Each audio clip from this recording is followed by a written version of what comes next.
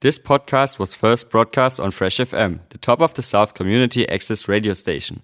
For more information on Fresh FM, as well as links to other great local podcasts, go on our website freshfm.net or download the accessmedia.nz app.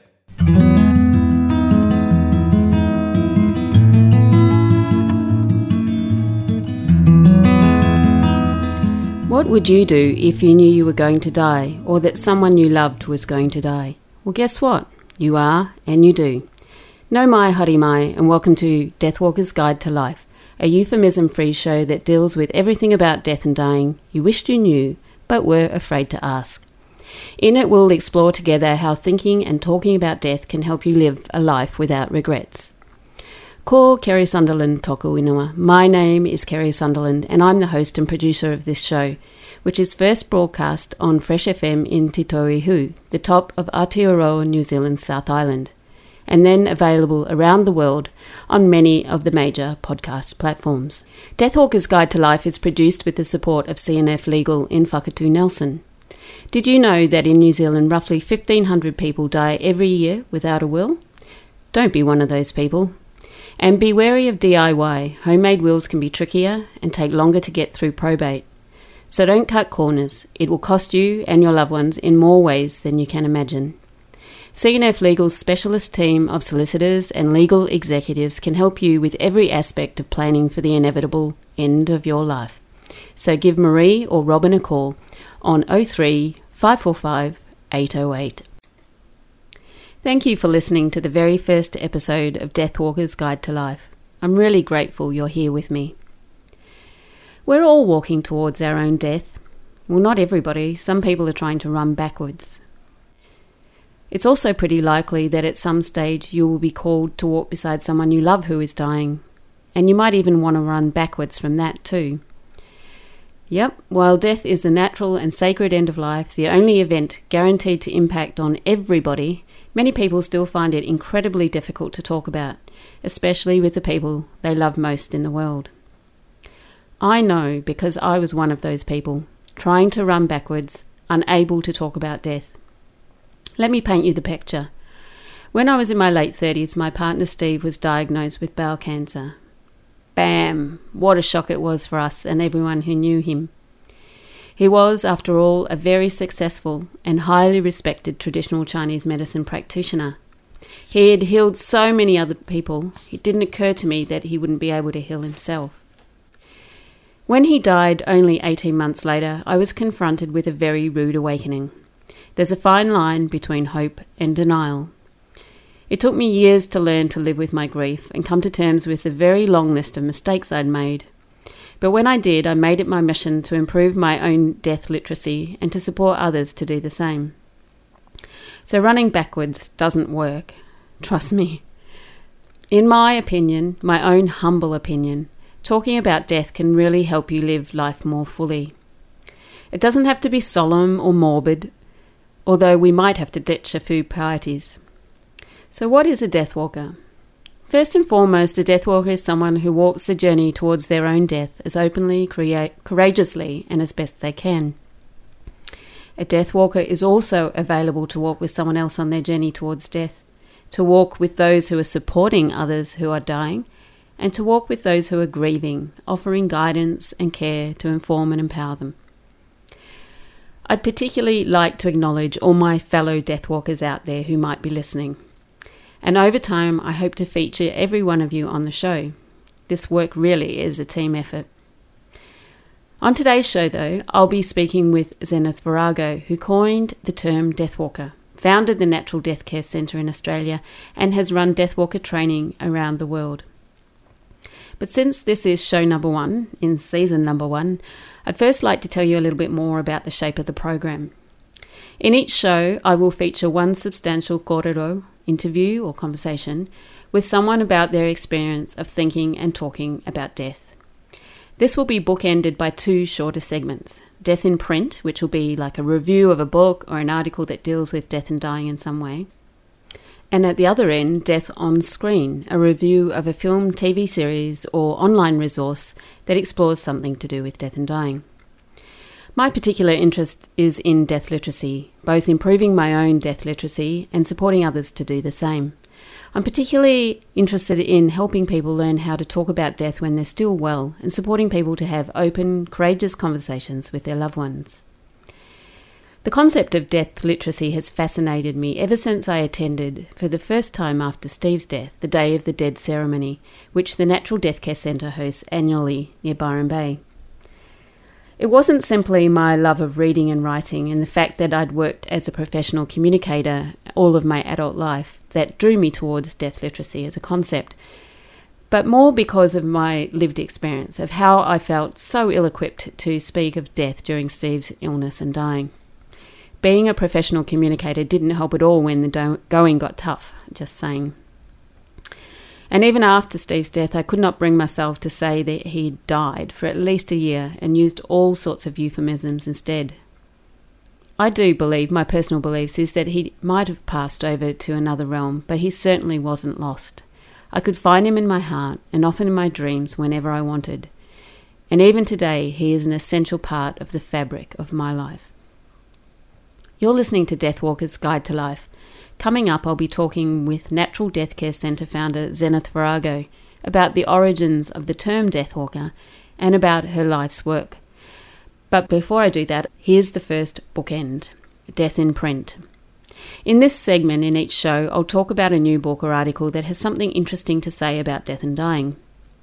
Since my day job entails curating Puka Puka Talks, the Nelson Arts Festival's Readers and Writers program, I'm fortunate to have some good contacts in the Australasian publishing industry and will often focus on new releases. But I'll also talk about some of my older faves. Today, though, I want to talk about a new book called Let's Talk About the Hard Things, which just arrived in my postbox on Monday. While I'm here, I want to give a shout out to its Californian-based author, Anna Sale, who is also the creator and host of the podcast series Death, Sex and Money. The book features chapters on talking about death, sex. First up is death, and I think this is the first book I've read that explicitly discusses the pandemic and provides a fascinating insight into what it's been like in the US. I just want to read this little excerpt.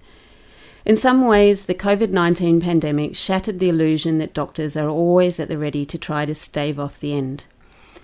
As the global health community scrambled to understand the virus, life-saving equipment was rationed, visitors were prohibited, and final goodbyes were said over FaceTime. There was no escaping the fact of our physical vulnerability and mortality, and those of our loved ones. We will never know just how many people with coronavirus died in the United States, as some people with chronic illnesses and respiratory disease distress simply opted to stay home, untested, to give themselves more control over where they died and who was with them in their final moments. And I think reading that just sort of really hit home for me how what we see in the TV news in the 30 seconds or the couple of minutes on the TV news or even discussed on social media doesn't really go to the heart of what happens in situations like this. And Anna Sale's book does just that. She relates in all sorts of conversations with people that she's had on her podcast, and she looks at questions around whose deaths are visible and those who aren't. She has a fascinating interview in the book with Alice from Black Lives Matter. She considers how getting old doesn't necessarily prepare you for death. Her former neighbour Anne is in her 80s and is kind of quite shocked to think that she might be going to die. And interestingly, also, she mentions the late Australian writer Corey Taylor, who wrote a book called Dying, a Memoir. Coming very soon is my interview with Zenith Virago, the founder of the Natural Death Care Centre in Australia. But before that, I want to tell you a little bit about the song you heard at the opening of this show. The track is called Stumble, and it was co-written and performed by two of my dearest friends, Rob and Anna. We first met at a festival just after I moved to New Zealand, which was at the end of 2012, beginning of 2013. Rob's partner, Helen, died of cancer, and a little while later he met Anna. My husband, Steve, had died of cancer a few years earlier, and then I'd met my new partner, David. So the four of us had a lot in common. As well as being inspired by Rob's memories of Helen and my memories of Steve, Stumble is a tribute to some of our other friends and their loved ones who have died. Our friend Felicity's brother Mark, and our friend from the festival community, Gabriella. So this is Stumble.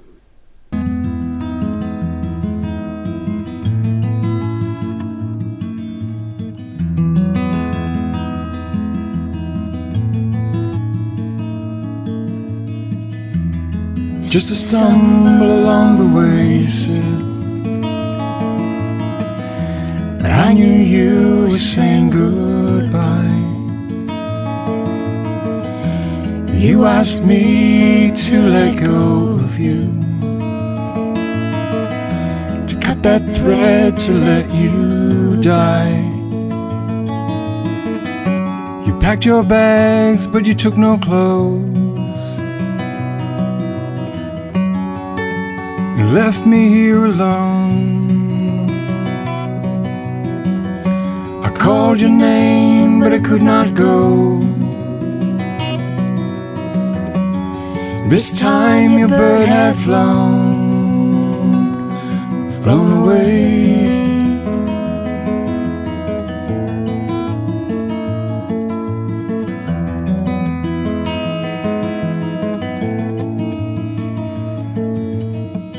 And all those years you were my one. Your life was mine to share.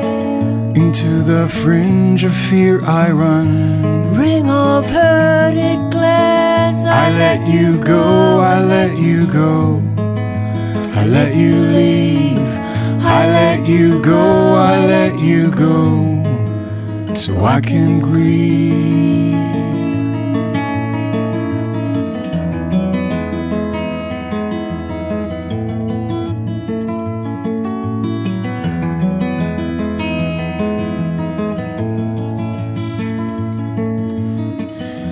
I miss you every day, you know. Beyond the sea, your sun has set. I hear you whisper that you're near. Butterfly breezes catch my breath. And now I wonder who I am without you by my side. A shadow in my night so dark leaves me wondering why you died and where you fly.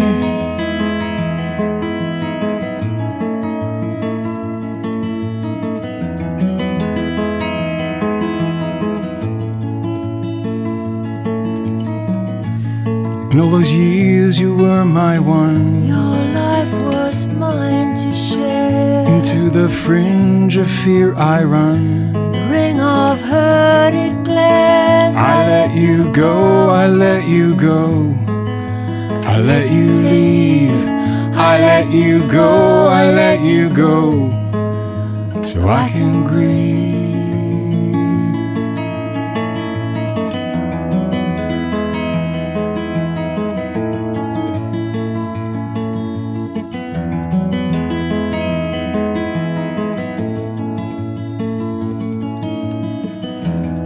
Just a stumble along the way, you said,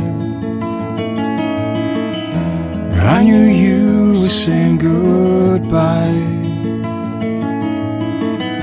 You asked me to let go of you, to cut that thread, to let you fly away.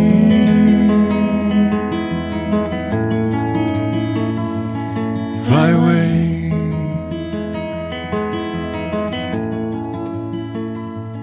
Fly away.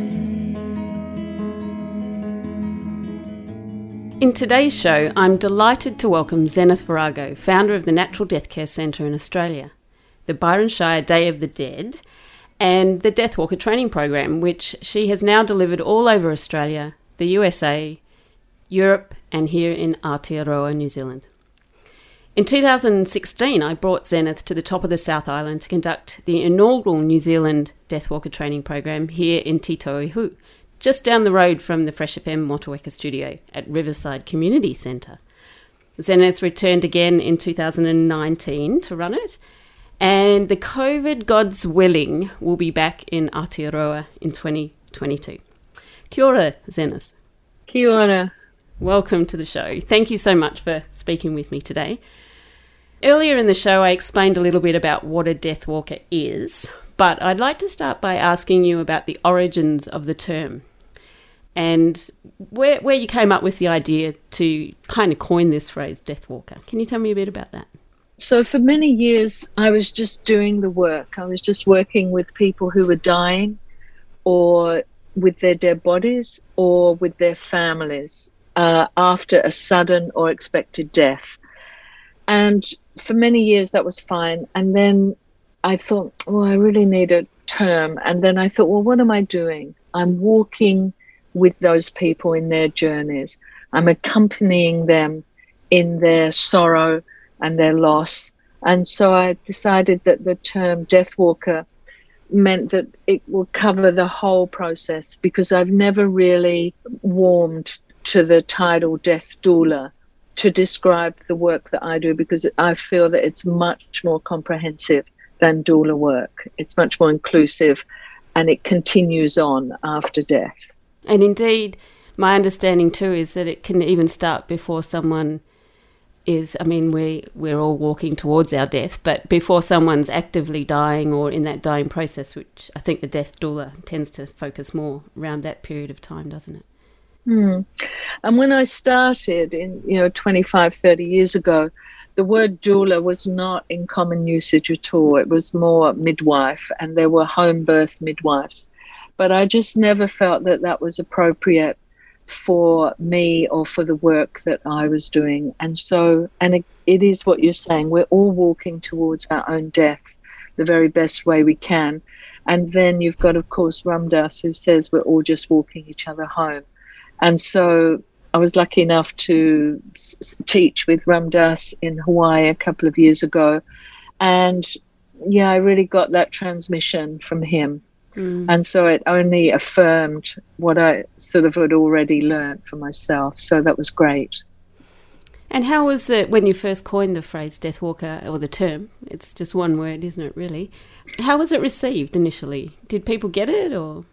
Yeah, people did get it because I was also very established in this community, and people had been calling me. I had been a resource here for many years, probably at least 15 at that stage.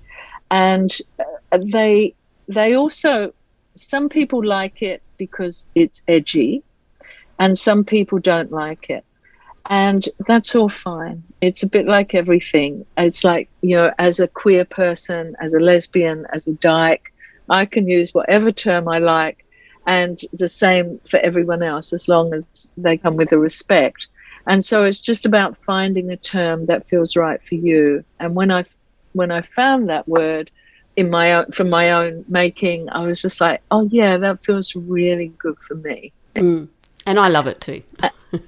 Yeah, and people will either take it on or they won't. But I did notice recently that an American person, who I can't remember who it was, who's quite well known in that death worker world, had used it as a general term for anybody who worked with the dying. And I was just like, oh, great, there you are. You're just contributing to our community as another option for people to see what their work is about. But whenever you search Deathwalker on Google, I tested this just this morning, your work and the Natural Death Care Centre website comes up on the first page, so that's good too. It's obviously still a term that it really belongs in the Byron Shire and with your field of expertise. Yeah, I mean, and some people tried to put me off it, because apparently before that, when you Googled it, you got some horror movie. Oh, that's still 70s, there too, but it's only one. But that's, there you are. It's just about evolving of terms and reclaiming language, reclaiming that care for our dying, for our dead, and for the bereaved. And really, it's not anything new. It's just a return to how it always was before the funeral industry, before the medicalization of death. And it's just really a return to community-led, family-led death care and after-death care. Yeah, and all about empowering people to return to that. All about... Yeah. Yeah, and appreciating that everyone has the inherent capacity to do death well. And of course, in Aotearoa, Māori have always done death well. There's a very simple and a comprehensive tradition that's unbroken and serves a really great purpose and really allows people to go there fully.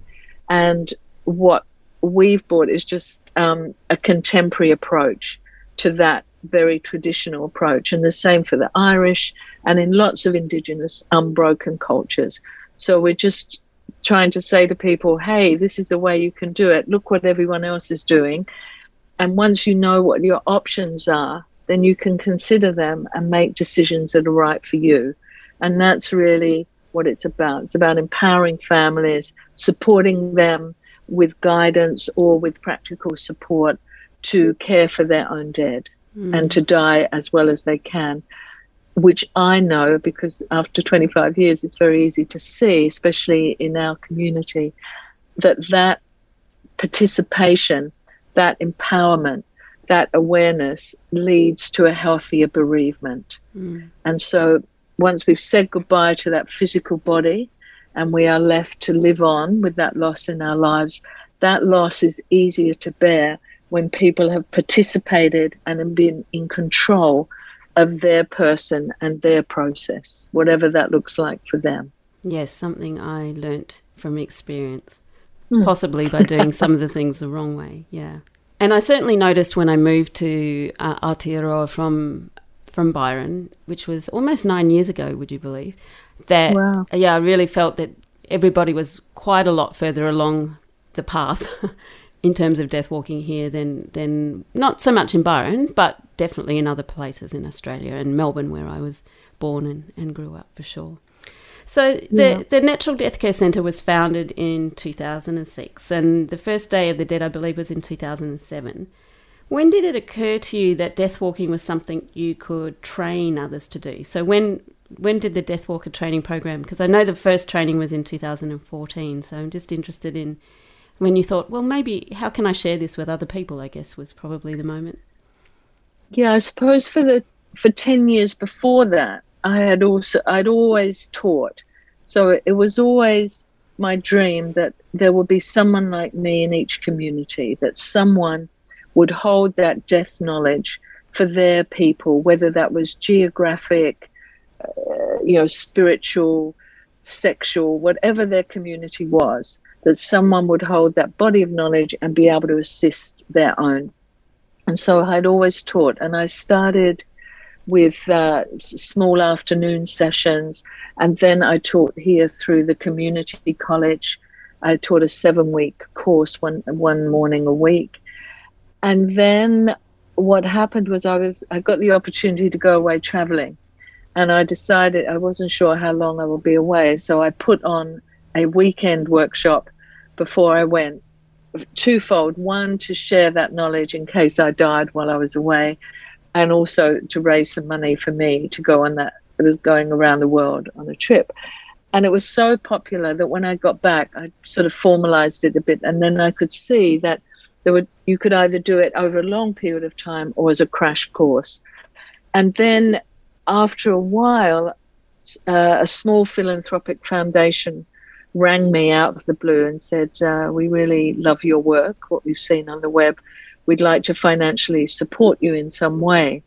So I went to meet them, and we decided that the best thing to do was to really formalize that training into a short amount of time as possible. So it's 3 days. It could easily go for 5, especially the longer I continue and the more experience I have to share with people. But 3 days, it has to do, because most people can't give up more than that. And it's just been going really well. So that this year, I think, was the 8th year of delivering that training. And in the last 18 months, due to COVID, actually this weekend just gone, which was the beginning of September, is the first training that I've had to cancel. All the others have come off, and that's about 18 in the last 18 months. So I feel very fortunate that I was lucky enough to be able to do that, and hopefully continue the ones that are planned for the rest of the year. And I just really could see the benefit of sharing a compact and very resourceful body of work for people, because really everyone has that inherent capacity. They have their own courage, and supported by their own people, that really makes a wave for people to ride in order to help others. So it's a sort of reciprocal co-creation, in a way, of being able to support the community in order for them to do it themselves. And it's just a beautiful thing to watch that working, and contribute towards people's already existing capacity. Yeah, and that's certainly the case with the first training program here in 2016, when I know all of the people that have were involved in that have gone out and gone forth and done some amazing things. And it's my wish that this season of the show I'll have everybody on to talk about what they're doing as well, and catch up with people. Oh, wonderful. Yeah, so that's wonderful. The plan. So you're coming up to, I think you said, almost 30 years experience as a death walker now. And you've somehow, though, managed to distill all of that knowledge, well, not all of it, but the key things, into an 11-minute TED Talk recently, which I highly recommend to our listeners. So you can go and find it online. Yeah. How was that experience? I have to say it was one of the most challenging things I've ever done, because generally I'm speaking to people. So I'm responding to whoever's in the room, that particular group of people who come for that particular training, or I'm speaking in public. But because I'd committed to train in Perth, I couldn't be there for the actual event. And so I had to pre-record it without an audience, with just a few friends who came along to support me. But I had to deliver it eye to eye to the camera, not to an auditorium of people, and I found that very challenging. So for people that know me, I think, who watch that TED Talk, they will see that I'm not my normal relaxed, groovy, in the groove sort of delivery. It's much more focused, and it was in fact about 15 minutes, but it got edited down to make it deliverable. And it's the choice between not doing a TED Talk or making the most out of what you had. And so I'm very glad that I've done it, because I think it's very full of useful information and things to consider for people. But I have to say it wasn't one of my most enjoyable moments, but it really allowed me, I don't get stressed out. Like, once you're working with life and death, nothing is really a big deal except for something like that. And because of the potential that holds to share that work. And when I finished it, I drove to the beach and I did this enormous swim, which you will know from Warrego's to the pass, way out deep, alone, because I just had so much energy released.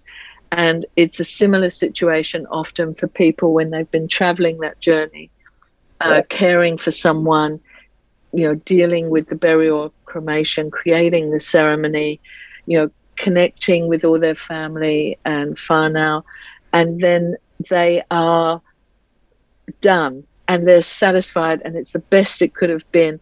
And in that comes this incredible releasing of a large amount of energy that people have kept to maintain that experience going. And then it can either have a big collapse and not do anything for a couple of days, or engage fully in something else with this incredible amount of energy. So it's very different for each person and for each set of circumstances.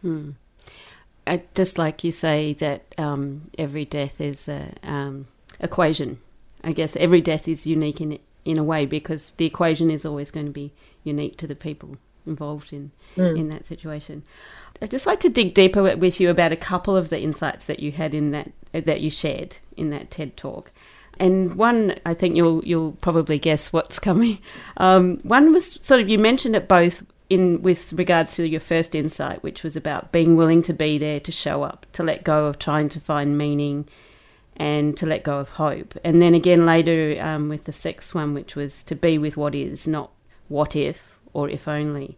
And so I want to, you mentioned hope twice in the TED Talk, and I remember you talking about hope in one of the trainings I did with you in the past, and I'm fascinated with this idea because it's been my personal experience that hope was overrated, and that actually worse than that, hope, I just found there was a very fine line between hope and denial.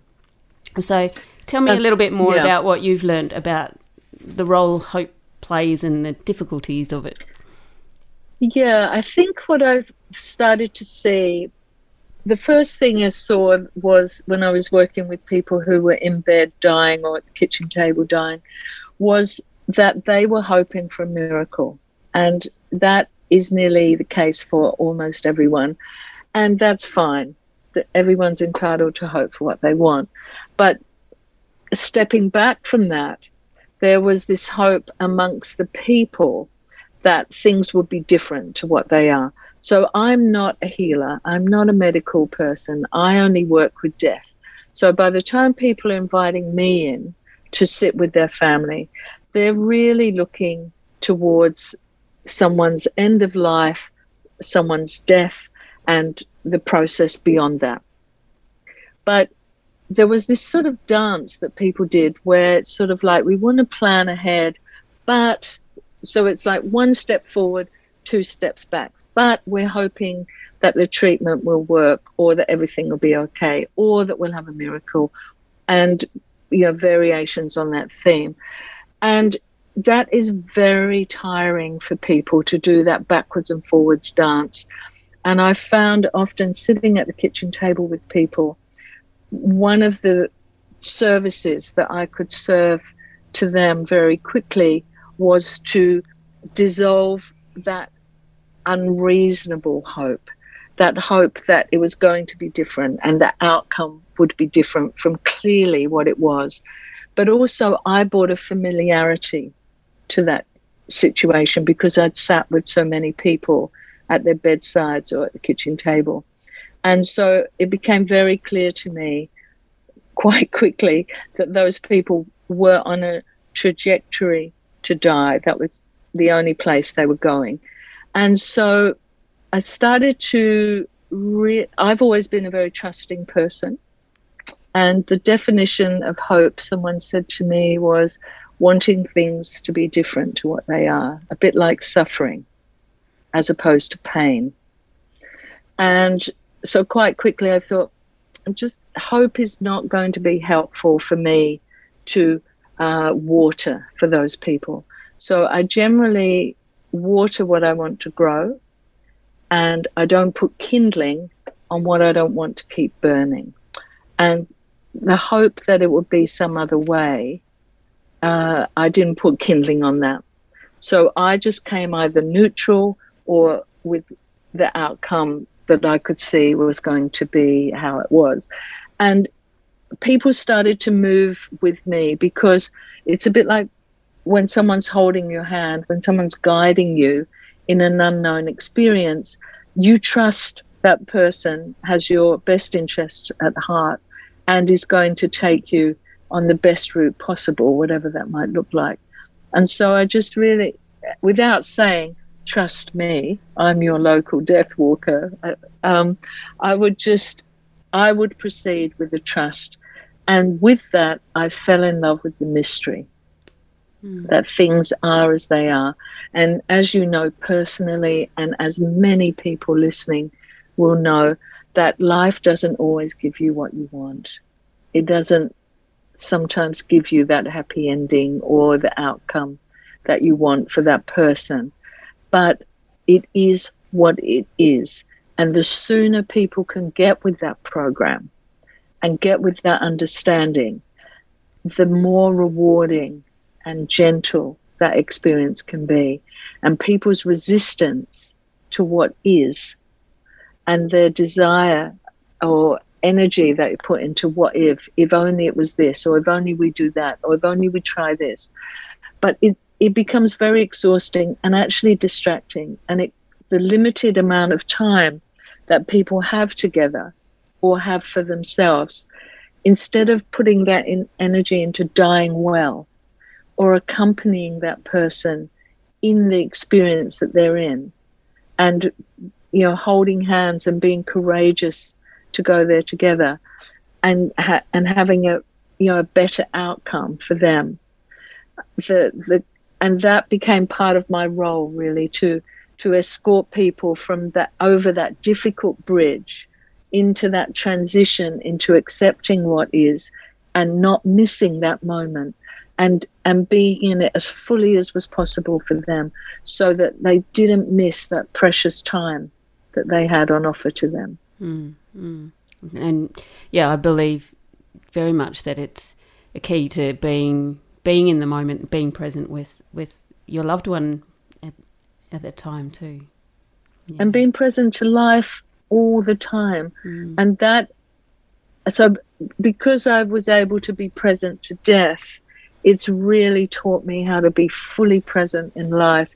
So whatever comes, you can just embrace and deal with, and not want it to be any different.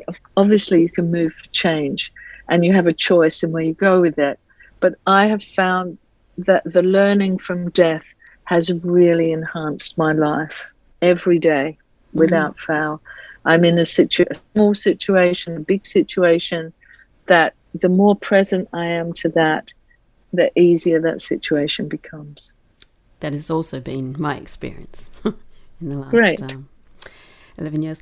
I think it was your fourth insight. You were talking about the common experience from all of the people that you've worked with is that even though it's a mystery and we don't really know, but that many people, if not everybody, reports something leaving the body just after death. Yeah, well, I think that before that, if you speak to someone who's dying and you only get to ask them one question, I have found that because they only have energy for that amount, for one answer, is to ask them what they think will happen when they die. And invariably, they will say that they believe something will leave the body. Occasionally, people believe the body is organic and that it will just die and that will be the end of it. But most people who are dying believe that something, spirit, soul, essence, consciousness, being, whatever you want to call it, something will leave the body that is them. So they know they're not their body because the body's going to die, but they feel in some way they're going to live on. And that is also the most commonly held belief from people who are accompanying someone they love in that dying journey. And they may not have the same belief. Some people believe you'll become part of everything. Some people believe that you're being reincarnated, whatever. The belief, the concept of the belief may be different, but the belief that something leaves the body is very similar. And that belief brings us comfort. It brings us comfort as those that live on, and it brings us comfort as someone who is dying, that when their body dies, that's not the end. Unless, of course, that's what they want to believe. And so that became very clear. And so by asking that question in the moment, the answer is always interesting. And also by being able to share the answer to that question at the ceremony later, when that person has died, it can also bring comfort to those who were worried about that person. But it also brings a respect for everybody's own beliefs, whatever they might be, because often you're talking to, 100, 200 people. So you have to be respectful to everybody's belief, but you can share that this is what that person believed about what would happen when they die. And generally, that belief brings comfort. Mm-hmm.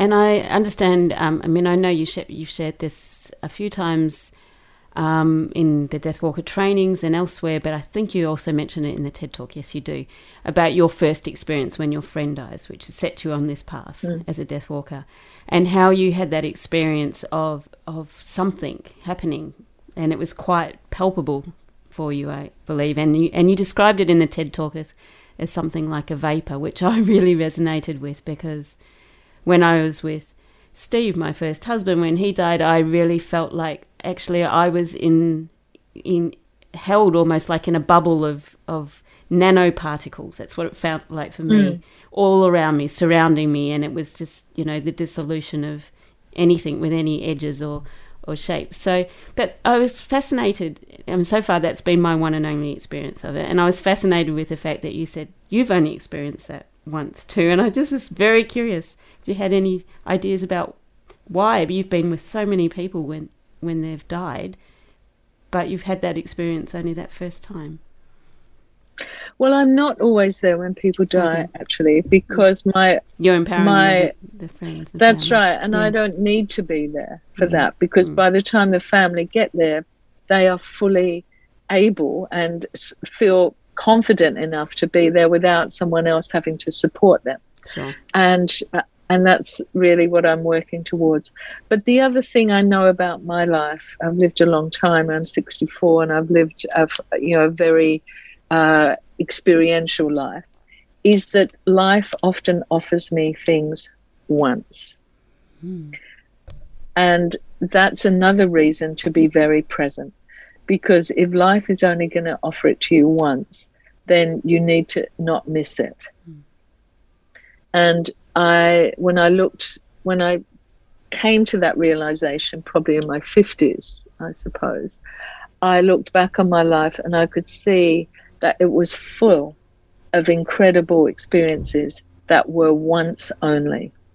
And some I'd missed because I hadn't been able to pay attention properly.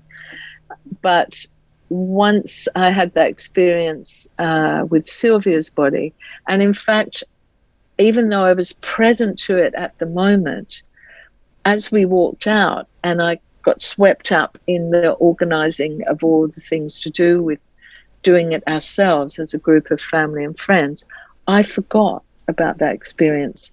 And it was only and then I went off to India. I met the Dalai Lama, had an amazing experience with him.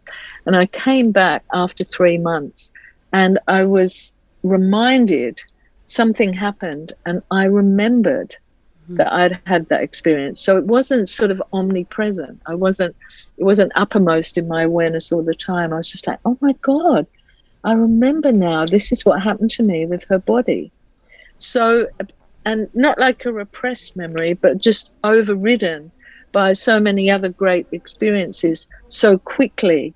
But I think also when you do experience the loss of someone that you really love, someone, and you are hands-on and you are witnessing, you are diving into the profound, into the meaning of life even, for yourself with that person's body and their journey. It can be one incredible experience after another, one new experience after another. And so you really need to take time when that process is complete to just appreciate and talk about what has happened and what, gifts you received during that time, as well as the heartbreak and the sorrow and the missing of that person. But, it offers us so much, and people often miss it because they're too caught in the depth of their emotions, because they are unknown and unfamiliar emotions. And even for me recently, one of my dearest friends died. She killed herself. And I felt, even after 25 years on that cold face of death with everyone, I felt emotions and feelings and responses that I have never felt, because in that equation of the way she died and my relationship to her and how much I cared for her, it generated a whole new set of responses. And it was terrible and beautiful. But I was very glad that I had everything I knew to support me in that. And, you know, the more people explore, the deeper people are able to go, the more support you are for yourself and then for others, and the more you can sustain yourself in those challenging and unfamiliar experiences. Very true. Thank you for sharing that. I've had the privilege of being able to go to a number of the Day of the Dead ceremonies in Byron Bay, and I know you have had one planned. I don't know where it is, where it's still going ahead because of COVID, but you're not in lockdown anymore in regional Northern Rivers, which is lucky for you. Planned for the 7th of November, and I noticed on the Natural Death Care Centre website it says a good ceremony can save 12 months of counselling. And I'm like, I love that. Tell me more about that. Well, because I would say, you know, it's a very well-known saying that prevention is better than cure. So with that as a sort of simple premise, the more that you are involved, the more present you are to those situations, even if they're incredibly distressing or challenging, the more you understand how you work and why you're feeling like that. And the baseline is most of those feelings are love transformed. And it's love at the core, but it manifests as something very different, like pain, despair, heartbreak, a range of things like that. Or just a gentle missing, or a regret, or an acceptance, or that someone was inspiring, or gratitude. It can look like a whole lot of things, a whole spectrum. But with that, the more you participate, then the less regret you have.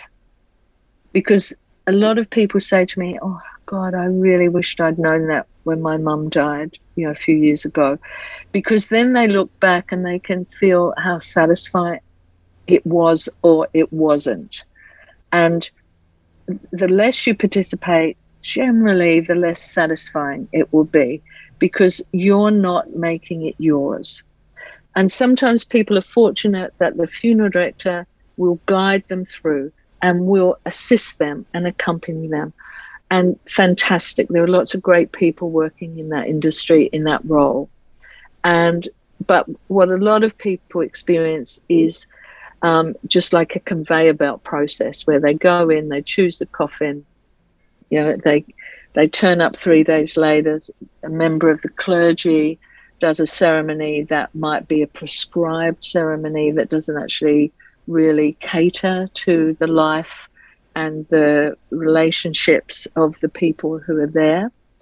And when you walk away, often you can feel worse than you did when you came, because, you know, I made a list of purposes that the ceremony could serve, and I got up to about 35 and I stopped because I was sort of exhausted. But so if you get a good ceremony and it covers at least 2/3 of those, the chances that you'll feel satisfied, that the person is honored and your relationship and your emotions have been honored are likely. But if it only serves the purpose of, you know, sending that person off to their cremation or burial and acknowledging a God and, if it's not satisfactory, it will leave you with regret and unsatisfied feelings. Whereas a good ceremony, whatever that looks like for each family and each person, when you look back, well, in the moment you feel satisfied and full, but then when you look back, you don't have any regrets. Of course, you would prefer that they didn't die sometimes, but when you look back at it, you feel that you were in charge of it from the death on. And that can be very comforting for people. And so often people don't need to go into a deep grief. They don't need to go into therapy for that, because there's nothing to be sorted apart from feeling the sadness and missing and whatever other emotions they are. But they're normal emotions, and they're healthy to feel, because they teach you about love, they teach you about life, they teach you about death, they teach you about what's precious, or they may be an example of what not to do, of how you don't want to live your life like that person did, or you want to be kinder, or you want to change your life so that you can live it more fully and be of more benefit to others, whatever. So that can be really beneficial rather than something really terrible. And that's why I'm saying that if you get the ceremony right, you may not be able to control the circumstances of the death, but you have a lot of control. You have total control over what you want to happen after that. And that will set you up for a healthy, bearable, beautiful bereavement and a growth that you might never thought of possible. And so, for example, for you, Kerry, you know, when you think about Steve's death, and look at how much you've learned from that and how that's propelled you into, you know, living in another country, falling in love at a deeper level, you know, being open to that, even though, you know, your love for Steve was so immense. And, you know, and then your writing, your contribution to community, all of those things have grown from that experience of being with Steve while he was dying, and his death and the ceremony that went with that, and being open to a deeper knowledge of yourself, but also of life and others. Absolutely. Beautiful. Thank you. Thank you very much. So true. Every word you said is, very, very true.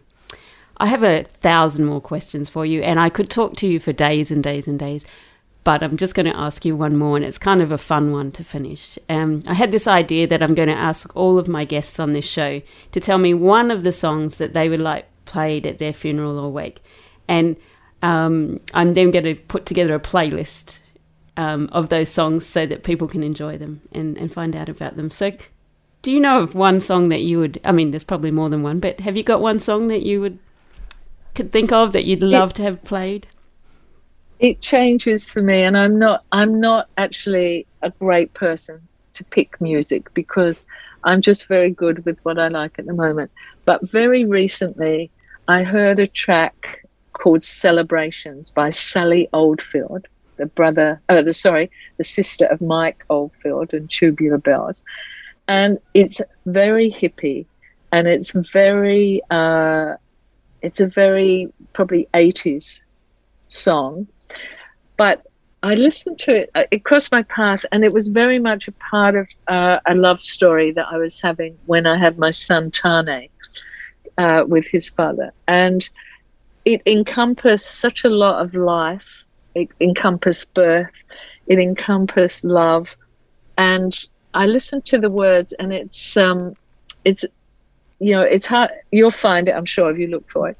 But it's called Celebration, and I just thought, oh, that's a perfect song. It's so completely daggy because it's, you know, but it's been very much my experience of living on the North Coast, you know, more connected to nature, you know, with let's say an alternative community, all of that.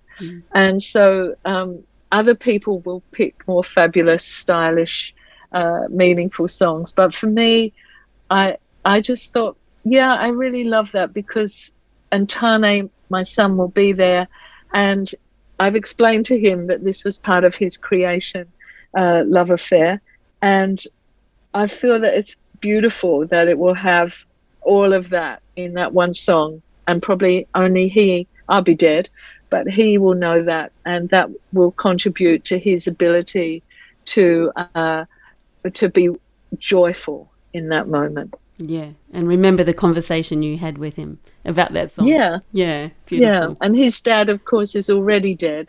So when I die, he'll be parentless, but he's a parent himself. So that cycle continues on.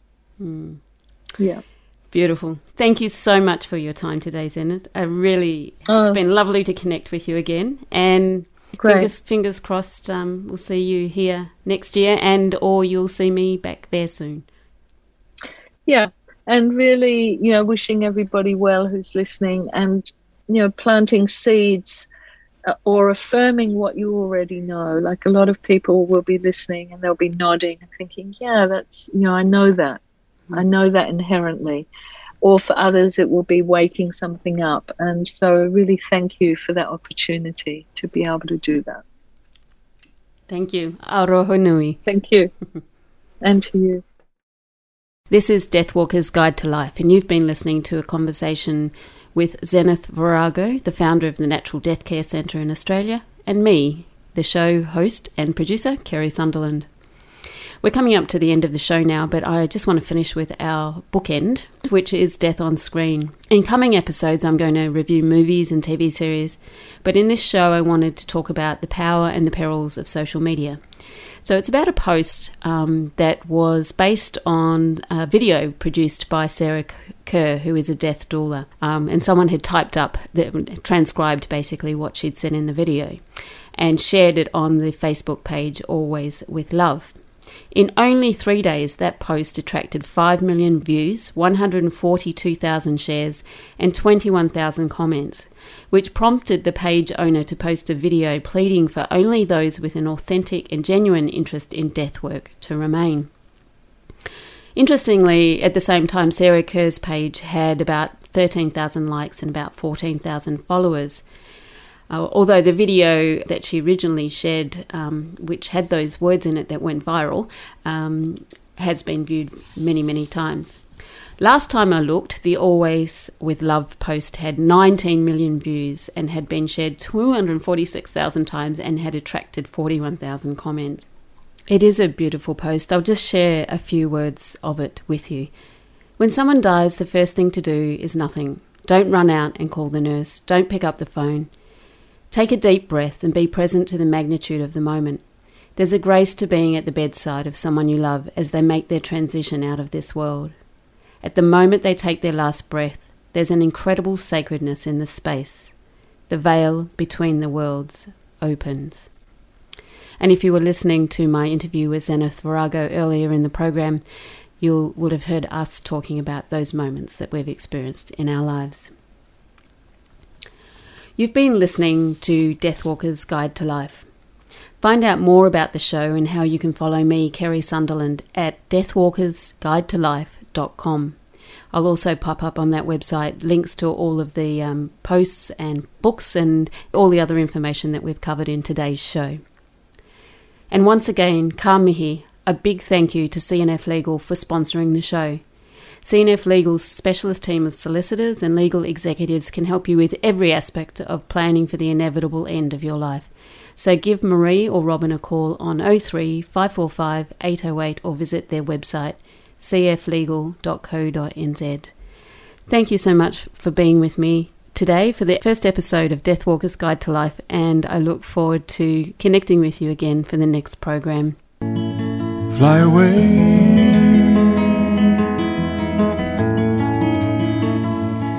Fly away,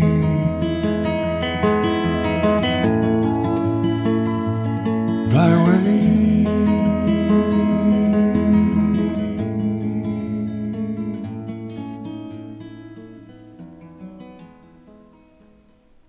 Thanks to New Zealand On Air for making this podcast available by funding the Access Media project. Other great podcasts from Fresh FM are available through the accessmedia.nz app or our website freshfm.net.